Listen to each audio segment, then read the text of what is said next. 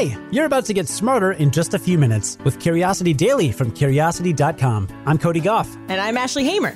Today, Dr. Lawrence Pepora will talk about the different types of treatments that could help us fight the coronavirus, with a focus on monoclonal antibodies. But first, you'll learn why the universe seems to hate odd numbers. Let's satisfy some curiosity. The universe is full of patterns. For example, when scientists were taking inventory of all the known elements, they noticed that the ones with even numbers of protons were a lot more common than the ones with odd numbers of protons. So what does the universe have against odd numbers? Well, it all comes down to how elements form. And the pattern is pretty striking. If you took all 92 naturally occurring elements off of the periodic table and you put them on a graph to show how plentiful they were in the universe, you would notice two things right away. First, you would see that elements generally become more rare as their proton numbers increase. So for example, the element with one proton, hydrogen, is super common, while the element with 92 protons, uranium, is the rarest of them all. Second, that line would zigzag like an alligator's teeth. That's because the elements with even numbers of protons are way more common than elements with odd numbers of protons. Carbon with 6 protons is way more common than nitrogen and boron, its odd proton neighbors. Aside from hydrogen and a couple other outliers, this pattern holds for all the elements. Weird, right? This phenomenon is called the Otto-Harkins rule, and it's named after the two physicists who discovered the pattern in the early part of the 20th century, Giuseppe Otto and William Draper Harkins. And this all begs the question of why there's this strange pattern. Does the universe hate odd numbers? Probably not. The pattern has more to do with the way elements are assembled than with any cosmological superstition. Elements are assembled in stars. Stars are mostly made of hydrogen, which has one proton. In a star's core, hydrogen atoms are smashed together by gravity to make helium, which has 2 protons. As the density of helium goes up, the star begins smashing those helium atoms together into carbon, which has 6 protons. Carbon is smashed into even larger, even-numbered atoms as the star becomes denser. And that continues up until the star begins making iron with 26 protons. Then it explodes in a supernova. Ashley, that's what a supernova sounds like. I don't think there's sound in space, though. No, I tracked it down. It's real. Okay, got it. Anyway, that supernova is where the star produces odd-numbered elements and elements heavier than iron. And that happens when an even-numbered element grabs a rogue neutron or smashes into leftover hydrogen. Those rogue neutrons often degrade into protons, and that creates an atom with an odd number of protons. Tons of the heavier elements, like gold, were made that way.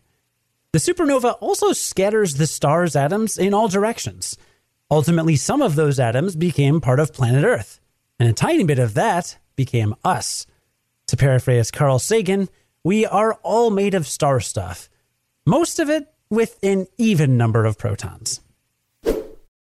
We're about 9 months into the coronavirus pandemic, and the science has been moving fast. As a result, it's been kind of hard to keep up with all the new treatments being developed in order to bring this pandemic to an end. You've got antivirals, monoclonal antibodies, mRNA vaccines. It's hard to keep them all straight. So, to clear it all up, we decided to talk to an expert. Dr. Lawrence Pepora is a physician and researcher at Columbia University's Division of Infectious Diseases, where he looks into diseases ranging from HIV to Ebola to SARS-CoV-2, the virus that causes COVID-19. He has a very long resume that includes working as a field epidemiologist for the CDC in West Africa during the 2014-2016 Ebola outbreak. And he's currently a co-investigator on a number of studies and clinical trials on SARS-CoV-2 infection and treatment. So Dr. Pepora knows his stuff. Natalia and I began by asking him, what exactly is a monoclonal antibody?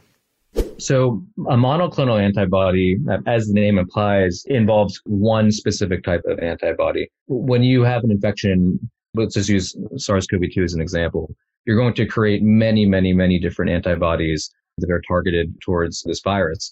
Some of them will be neutralizing antibodies, which will actually help sequester it and decrease its activity. And some will be just binding antibodies that can bind to the surface of the virus and maybe flag it for clearance by other cells. Now, a monoclonal antibody is a single antibody, and we use it therapeutically. So we try to find the best lock and key fit of antibody that results in the best clearance of an invader. And what we can do is we can actually mass produce it. And the history of this type of therapy it's quite interesting. And it's really changed the way we treat many diseases, not just infections, but also autoimmune diseases. And even it's used widely for transplant patients. Could you just lay out what the difference is between a vaccine and a monoclonal antibody treatment, is specifically in the context of COVID? Yeah, so I think the best way to approach all of these treatment options for COVID is to look at where along the life cycle and also the development of infection in the host.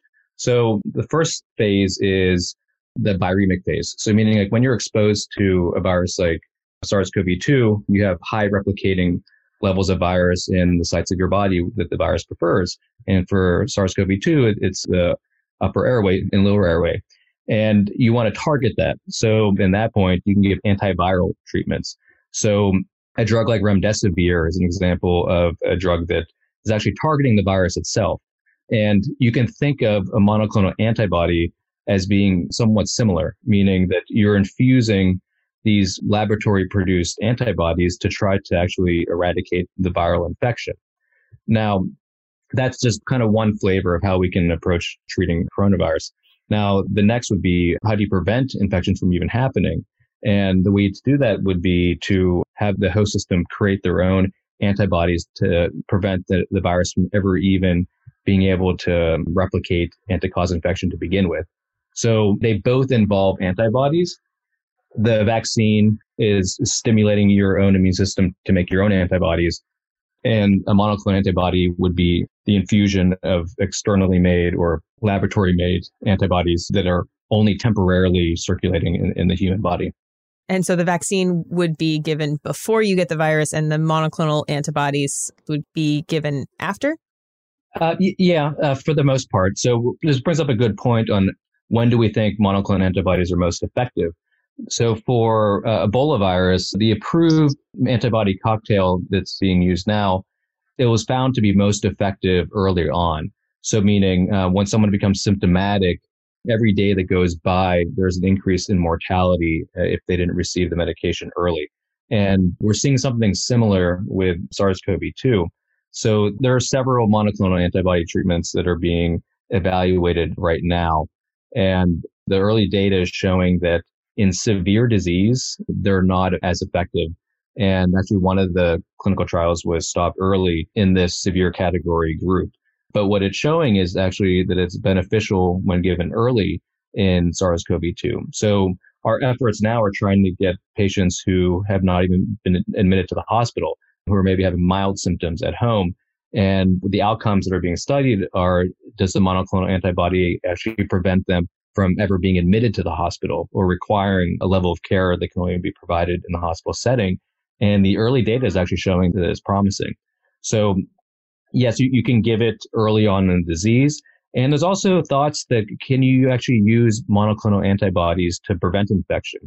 And this is also something that we know from other prior infectious disease research, specifically for HIV.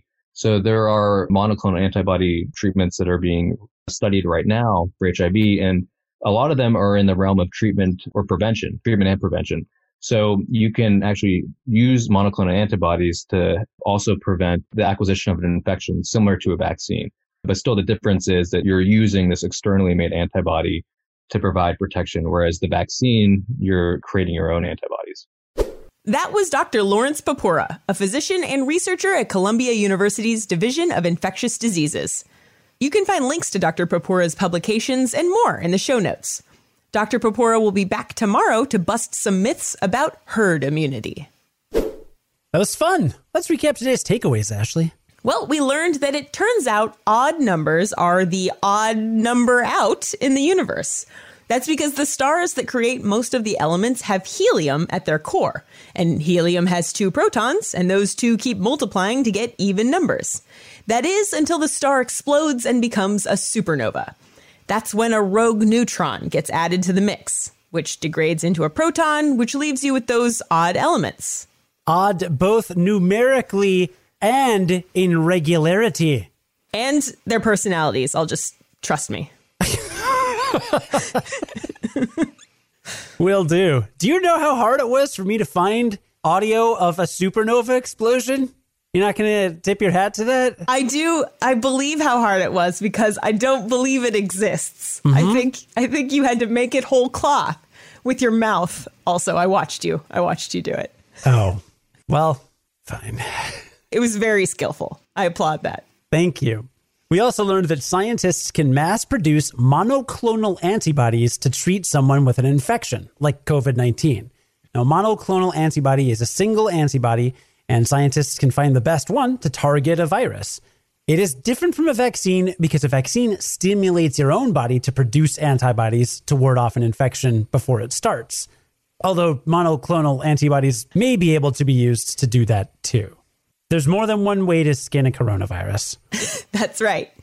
There's more than one way to unspike a coronavirus. Is that what they're doing? Unspiking it? Well, the spike proteins are very important to the coronavirus and to our fighting of it. So I would think that maybe that's what they're trying to do. Just give it a little shave, you know? You know what it sounds like when you despike a coronavirus? All right, I believe that. Good. It was really hard to track down that audio, so. Today's first story was written by Cameron Duke and edited by Ashley Hamer, who's the managing editor for Curiosity Daily. Script writing was by Natalia Reagan and Cody Goff. Today's episode was produced and edited by Cody Goff. Join us again tomorrow, and we'll blow your mind. And you'll learn something new in just a few minutes. And until then, stay curious.